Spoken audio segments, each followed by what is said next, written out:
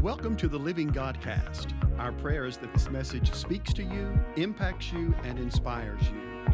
Please enjoy today's message, and we invite you to contact us if you need prayer, appreciate this word, or would like more information on Church of the Living God. Be blessed today.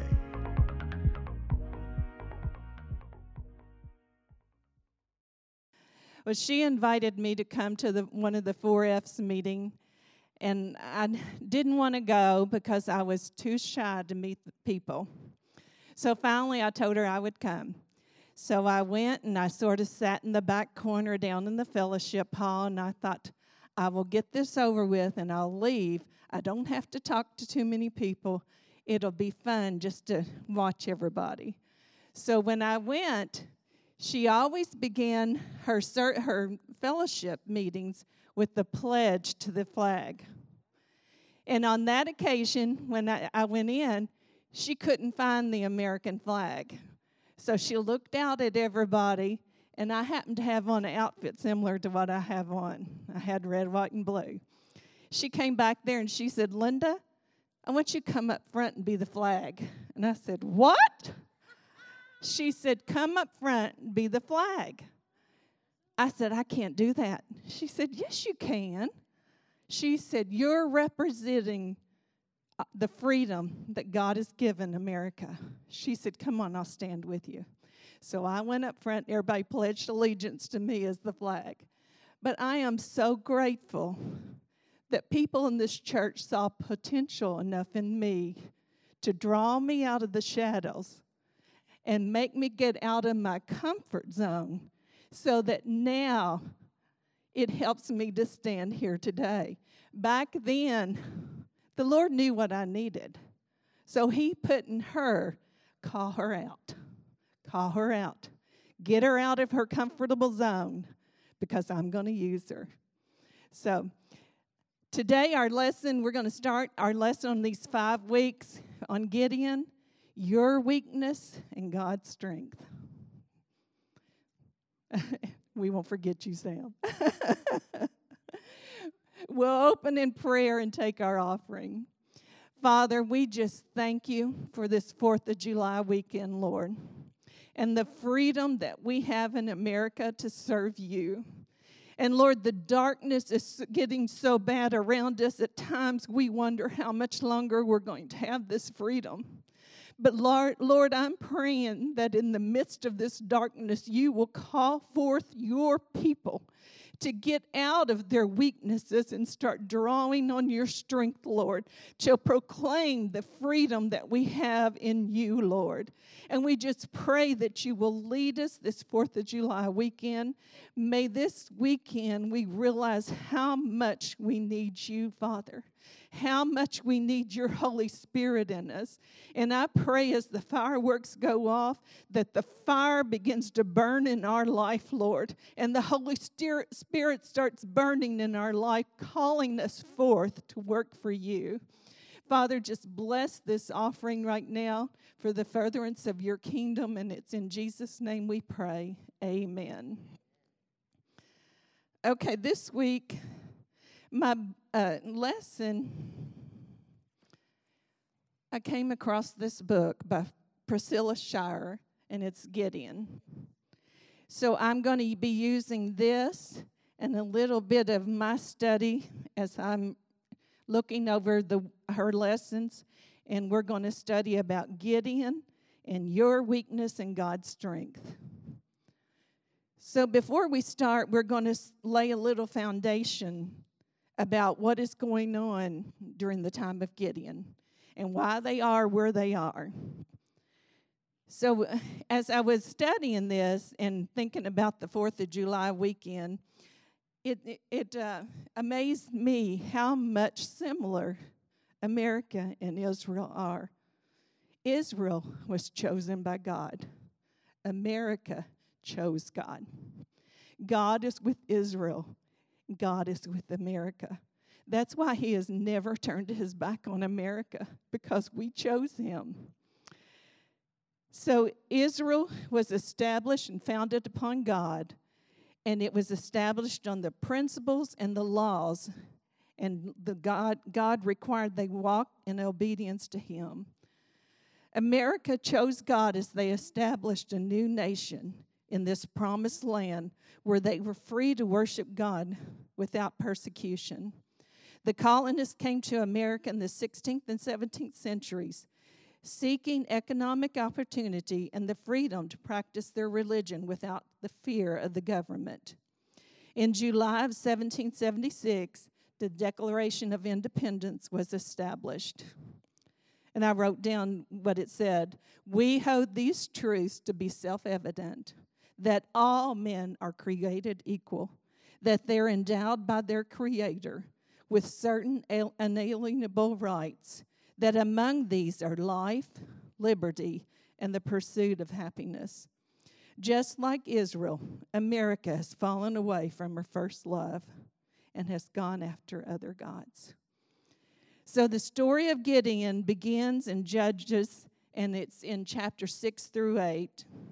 And Gideon's story is much bigger than Gideon. And I know we've all read the story of Gideon. Like everything else in the Bible, this story is about God and his people. It tells of his love for them, his enduring and boundless mercy toward them, and his strength to operate even in spite of them, and even in spite of their weakness. So Gideon's story not only is about Gideon and the Israelites, that story is about us, because everything they went through is the very same thing we go through as people. So before we can study the story of Gideon, we must identify and learn from God's people, the people of Israel. We're going to begin with Judges 6, verses 1 through 6.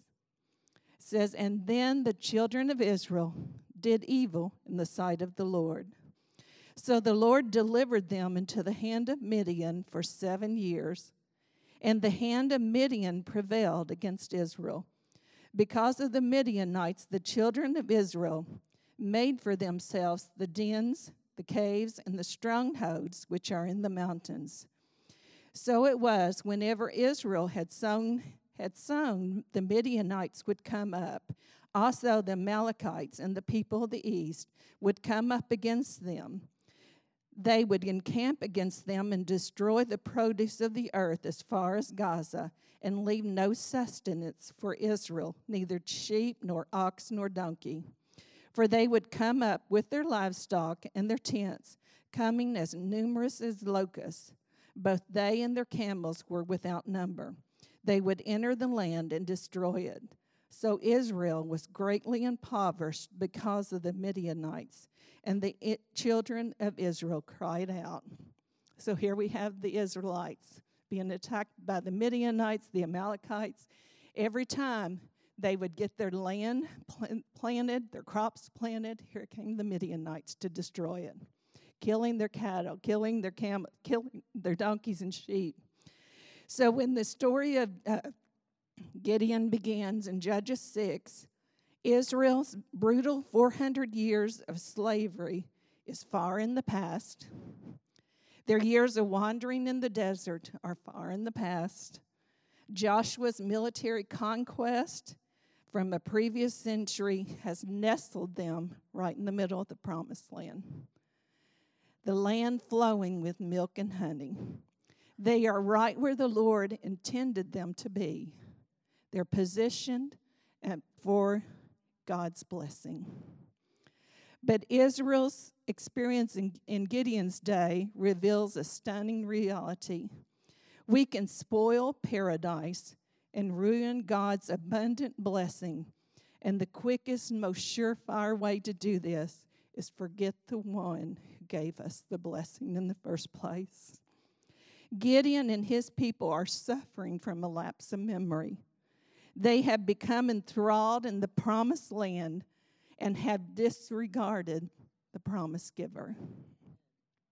They have disobeyed God's command given to them before they settled in the land. The Israelites made their homes in the dens, in the caves, and the strongholds of the mountains, hiding away from their enemy. On the mountain, they didn't have to challenge the Midianites. They were hiding away from them. They only called out to God when they were in trouble.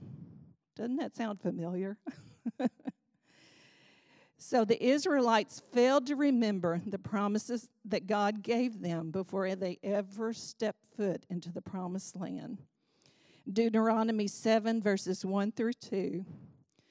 The Lord says, this is what Moses was telling the people, when the Lord your God brings you into the land which you go to possess, and has cast out many nations before you, the Hittites, Girgashites, the Amorites, the Canaanites, the Perizzites, Hivites, Jebusites, the 7 nations greater and mightier than you.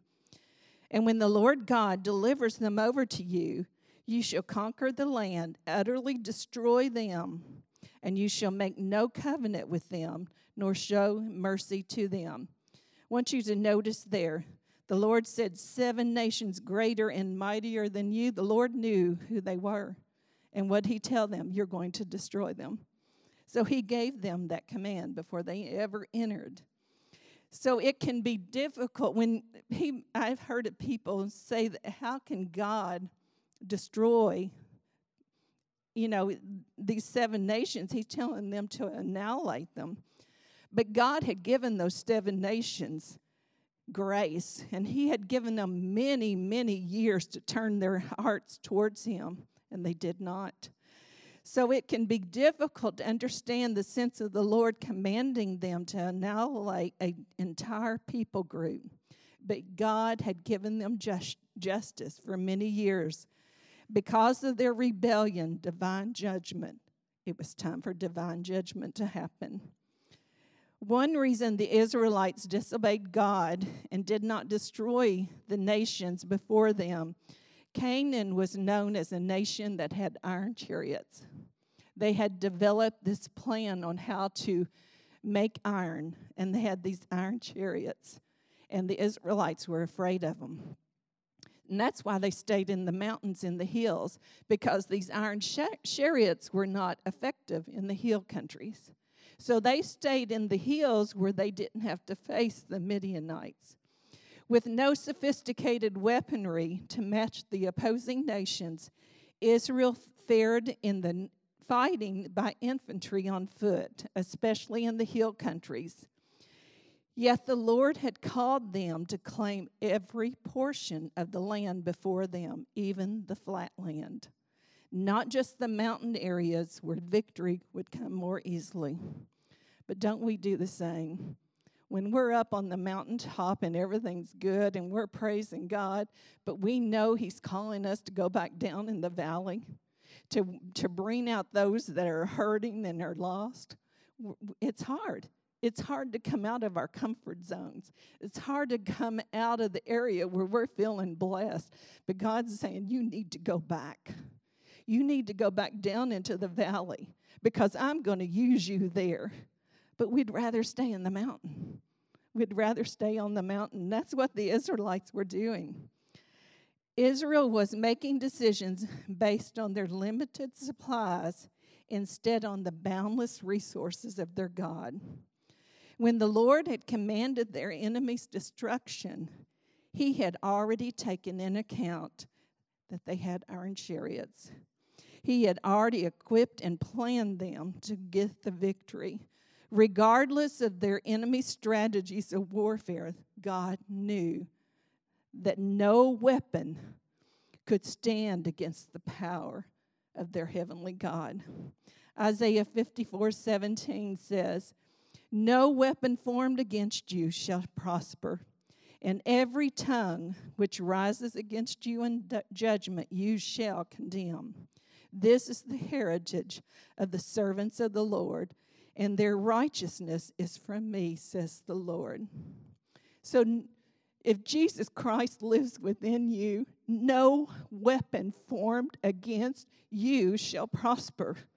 But how do we get to the point where we believe that? We have to believe that the Holy Spirit lives within us. And greater is he that is within me than he is in the world. And then we have to take our position, and we have to speak to that thing that's coming against us. And we have to say, in Jesus' name, you have no authority. You have no power in my house, in my children's life, in my work life, in my personal life, in my health. And in Jesus' name, I command you to go. You take your hordes of demons, you take your hordes of hell, and you leave my body, you leave my house, you leave my children. And he has to flee, because the word says that if we do that, it has to flee. But in order for it to flee, I have to be right here. I have to be right in my heart. I have to be living for God. I cannot be commanding that and sin be in my life, because God says I have to be holy and I have to be pure. This morning, Brandon gave a wonderful message. I hope he does it in the second service. But he talked about that one leg is purity and the other leg is power. And that's what we do. We call upon that holy power of God that is in us. But the Israelites forgot that. All those stories they heard, their ancestors, Abraham, and then the ancestor walking through the Red Sea, and all the miracles, they forgot it. And how, we think, how in the world could they forget it? But we do the same thing. We do the very same thing. It's so easy to do. If only Israel had believed and lived according to what God had commanded.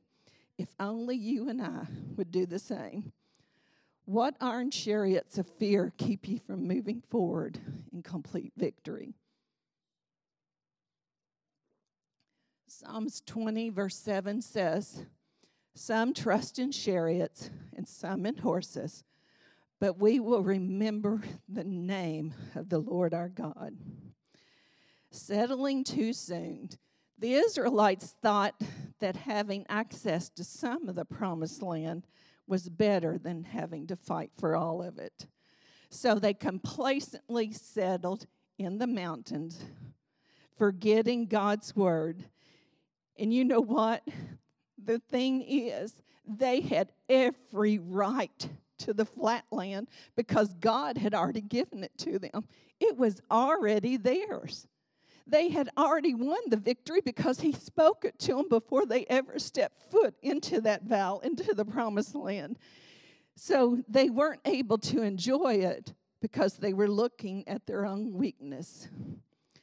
The Lord spoke this to the Israelites before they entered the Canaan promised land, Deuteronomy 4:1. Now, O Israel, listen to the statutes and the judgments which I teach you to observe, that you may live and go in and possess the land which the Lord God of your fathers is giving you. He already gave it to them. He already gave it to them. So they chose comfort instead of commitment to the one who had rescued and sustained them. The Lord had promised them total victory if they would obey and walk in his ways. See if I have time. In the book, she has a principle that she calls the deliverance principle. And I want to read you a little bit of it. And I've talked about this before. It's about the covenant. She says, in the ancient Near East, people sealed relationships between individuals or nations by covenant. When a larger, powerful nation and a smaller, weaker one made a covenant, the entities operated like father and son or master and servant. Each had a distinct role to perform. The more powerful kingdom, called the suzerain, would adopt the smaller one, the vassal. In exchange for the vassal's allegiance, the suzerain would provide military protection, financial provision in times of need. The suzerain had authority over the vassal. It might allow the vassal to maintain its own government and traditions, but it maintained legal ownership of the vassal's land and agricultural harvest. The vassal was expected to operate in submission to the suzerain. In addition to giving percentage of its annual production, the vassal was expected to be completely loyal. A vassal could only have one suzerain. Making a covenant with another suzerain was high treason and would incur in horrendous consequences. The vassal's loyalty was pledged to the suzerain and could not be shared with another. The Bible translates this kind of loyalty using the Hebrew word hesed. It means love, faithfulness, or covenantal faithfulness. A vassal's faithfulness was described as loved and expressed to its suzerain. Rebellion was to hate the suzerain. When Yahweh made Israel a nation through Abraham, he used a means people in that era would understand. He cut a covenant. Yahweh became their suzerain, offering them his unfailing protection, his ongoing provision in exchange for their love. They were to have no other suzerains or no other gods. God demanded that they love the Lord their God with all their heart, all their soul, and all their strength. Not a passive emotion, but an active condition of their covenant. They were to submit to him in loyalty. They had established a covenant with their Yahweh. In Gideon's story, Yahweh reminds Yahweh reminds his vassal of their agreement. He had delivered them from Egypt. He provided them with his protection and his provision. Israel had failed to fulfill their part of the bargain. They turned to idols and cut covenant with foreign gods, splitting their allegiance from the one true God who had watched over them. They had committed divine treason against their faithful suzerain. Treason demanded dire consequences for a vassal, including the destruction of their family and their land and even their own life. Yahweh breaks this pattern, and he extends mercy to Israel, despite of their failure to remain committed to him. In his mercy, he reached out to love them. I thought that was a beautiful way to understand in that time the covenant between the suzerain and the vassal. So God made a covenant through Abraham. Okay, it says the Lord was suzerain. He was offering Israel, the vassal, his unfailing love, his protection, his provision. In exchange, all he asked for them was to obey him and love him.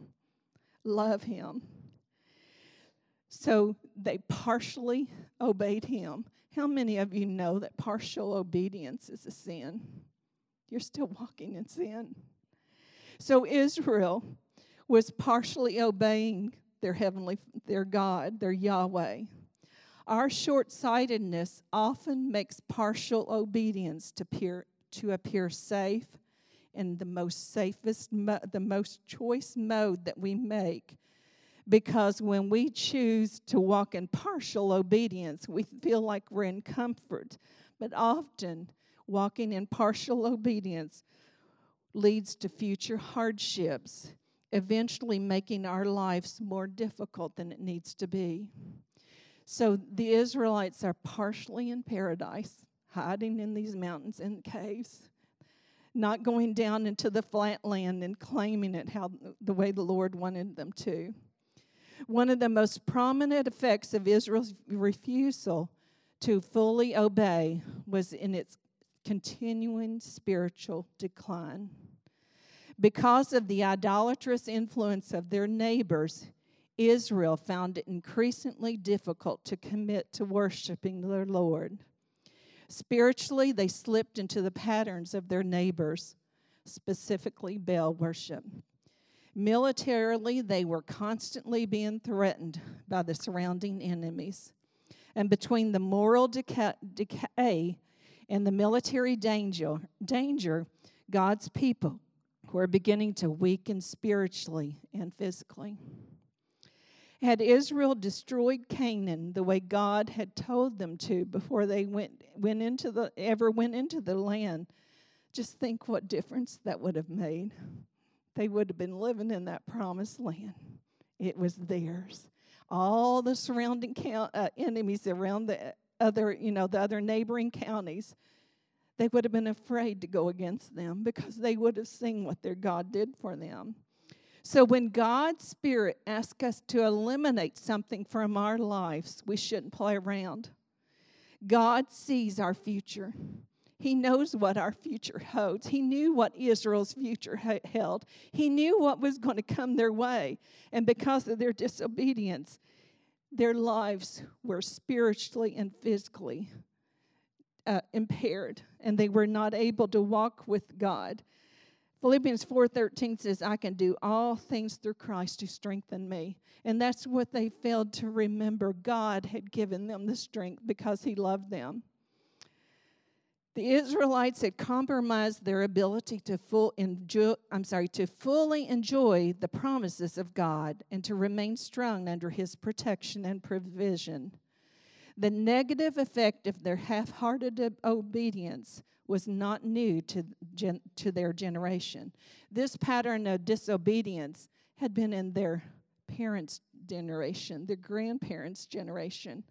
And it had been all the way to the beginning. So they were reaching out to their pagan neighbors, and instead of conquering them, the pagan neighbors were beginning to conquer them. Their lifestyles were beginning to become part of Israel's lifestyles. Is there a problem that you're contending with today that either is a difficulty that you caused or someone else caused against you? Perhaps it's a generational curse. I was thinking about this. Sometimes the choices of our ancestors will bring generational curses against us, like alcoholism. And in my family, it was fear.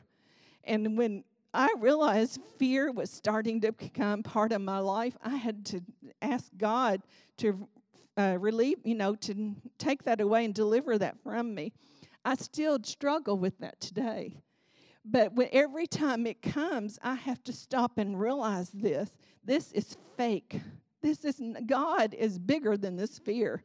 The enemy's just trying to take my weaknesses and to stop the strength of God from coming in me. So you need to realize those things in your life that are your weaknesses, and you need to stop them right where they are, because greater is he that is in you than he that is in the world.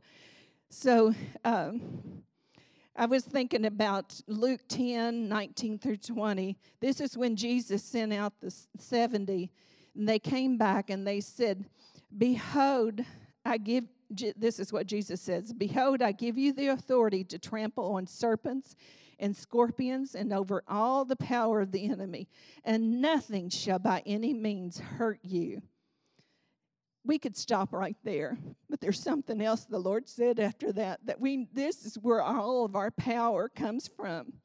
"Nevertheless, do not rejoice that the spirits are subject to you, but rather rejoice because your name is written in heaven." Our names are written in heaven. Because my name is written in heaven, I can go forth and trample upon the serpents and the scorpions and command things that are wicked to come out and to be, released and come out of a person. But it's because my name is written in heaven. If my name is not written in heaven, I have no authority. What does it talk about in the Bible? The two men that tried to do that, and the demons came out and they jumped on them. But my name's written in heaven. Yeah, Skiva. So, because our names are written in heaven, we need to rejoice that I know him.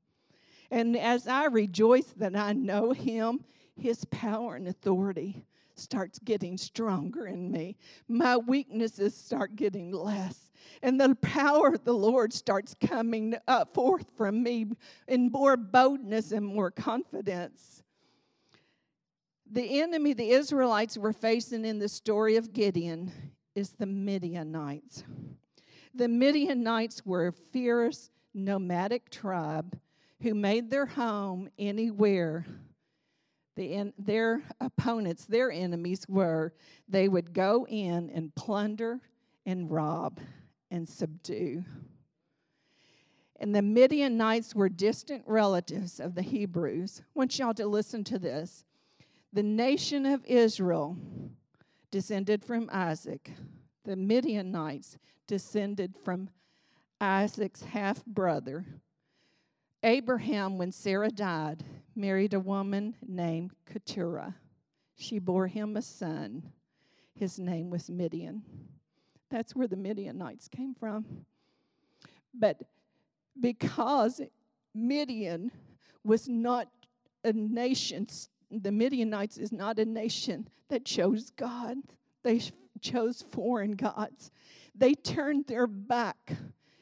This Midian knew who God was. He had this same father that Abraham did. I'm sure Abraham talked to him about God, about the love of God and the power of God. But Midian chose to turn his back on God and started serving the foreign gods. I was doing this study of the Midianites and how they sort of interwove with the Israelites. So Keturah bore Abraham a son. His name was Midian. Remember the story of Joseph? He was sold to the Midianite travelers. Those travelers took him to Egypt and to Potiphar, sold him to Potiphar. Then Moses married a girl named Zipporah. Moses tended Zipporah's father's flock, and her father was Jethro, a Midianite priest.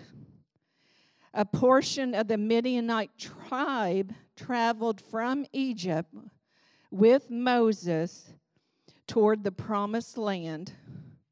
And then in Numbers 31, the Israelites make war against the Midianites.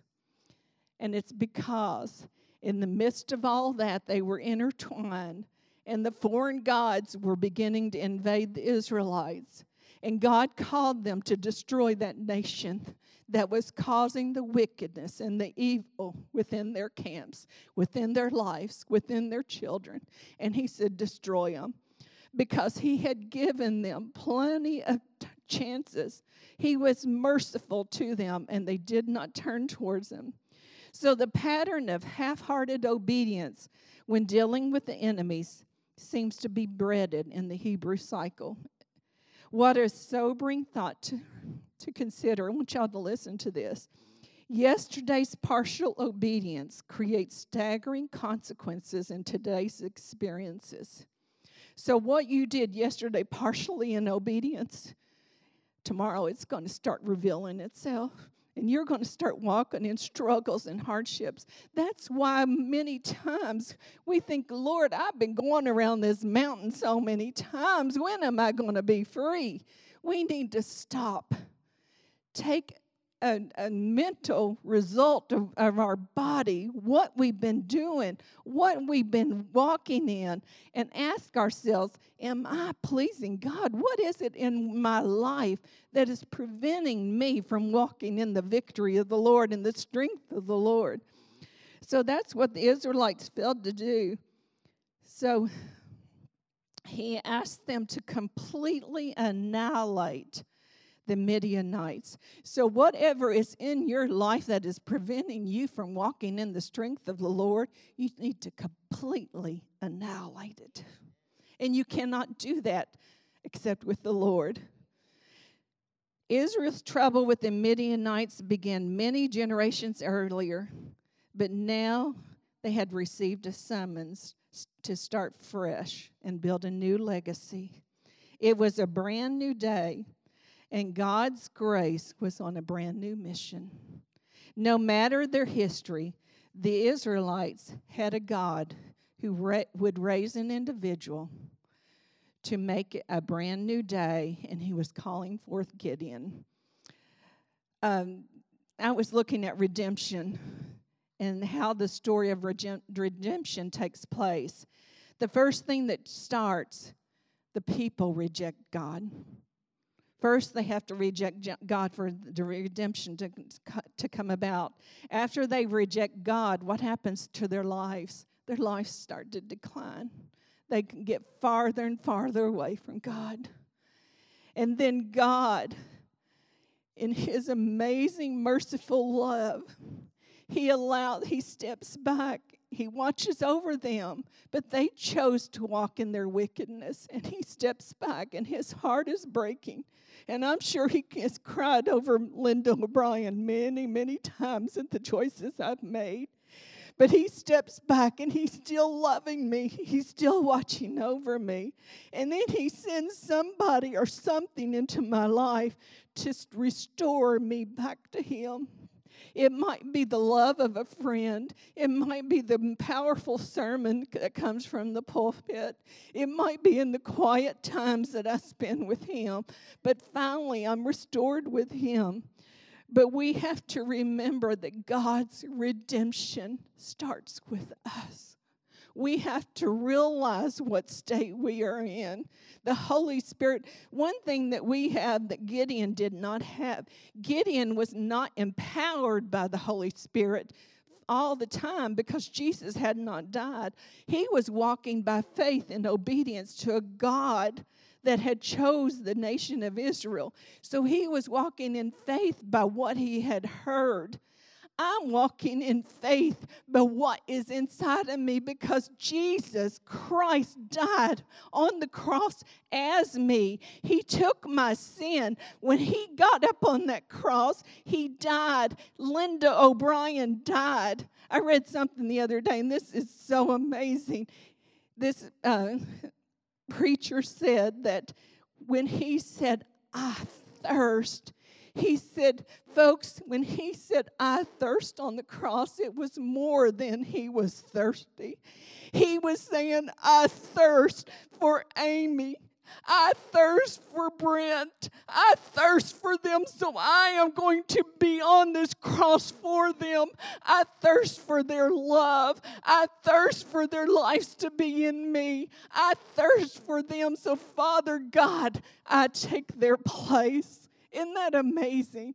He thirsted for us because He loved us so much. I'm going to have to quit. So let me close up here. We've established that the Israelites have been walking in wickedness, and here they are. The Midianites are still coming after them. So God, in His love, Judges 2, verses 16 through 17, "Nevertheless, the Lord raised judges who would deliver them out of the hand of those who plundered them. Yet they would not listen to the judges, but they played the harlot with other gods. They bowed down to them. They turned quickly from their fathers walk. They turned quickly from how their fathers walked in obeying the commandments of the Lord. They did not do so." So the book of Judges, we find the judges. There were Deborah, Ehud, Gideon, and Samson. So next week we're going to continue with the study of Gideon. And these these judges were not perfect. They made many, many mistakes. But God loved them. And He used them in spite of their weaknesses. And that's what I pray all the time. Lord, I'm going to keep on failing You because I am a human walking in a fleshly body. But in the midst of my struggles, I know that You're going to use me. I know that You're going to use COLG. And it's because we have to keep our eyes on Him. We have to keep our eyes on Him. We have to recognize that we are weak, but He is strong. Okay, let me see if I've covered everything. We'll just close here because next week we can pick up and we're going to start talking about the commission of Gideon. And boy, I can relate to the story of Gideon. I think we all can. Okay, let's close. Father, we just thank You that in the midst of our weaknesses, Lord, You are strong. Thank you for loving us enough that you love us in spite of our weaknesses. And Lord, you understand them. And that's what's so amazing to me, Lord. You know our weaknesses, but you know what you have called within us. And you love us enough, Lord, to keep on being patient, waiting until whatever you want to develop within us is being developed. So, Lord, I just pray that right now, today, Lord, as we celebrate the 4th of July, that your fire and your anointing and your power will fall in our midst, Father, that you will change not only COLG, Lord, but you will change every person that sets foot in that door today, that your Holy Spirit will reveal their weaknesses and reveal that you love them, Lord, in spite of those weaknesses, and that you can use them, that you love them and you want them as your own. And Lord, I just pray that you will be with us today and throughout this week. And it's in Jesus' name, amen. Thank you for listening today to the Living Godcast. We trust and pray that you are blessed by today's word. If you would like to contact us for prayer or for more information about Church of the Living God, please visit our Facebook page at Win City COLG or give us a call at 859-745-1865.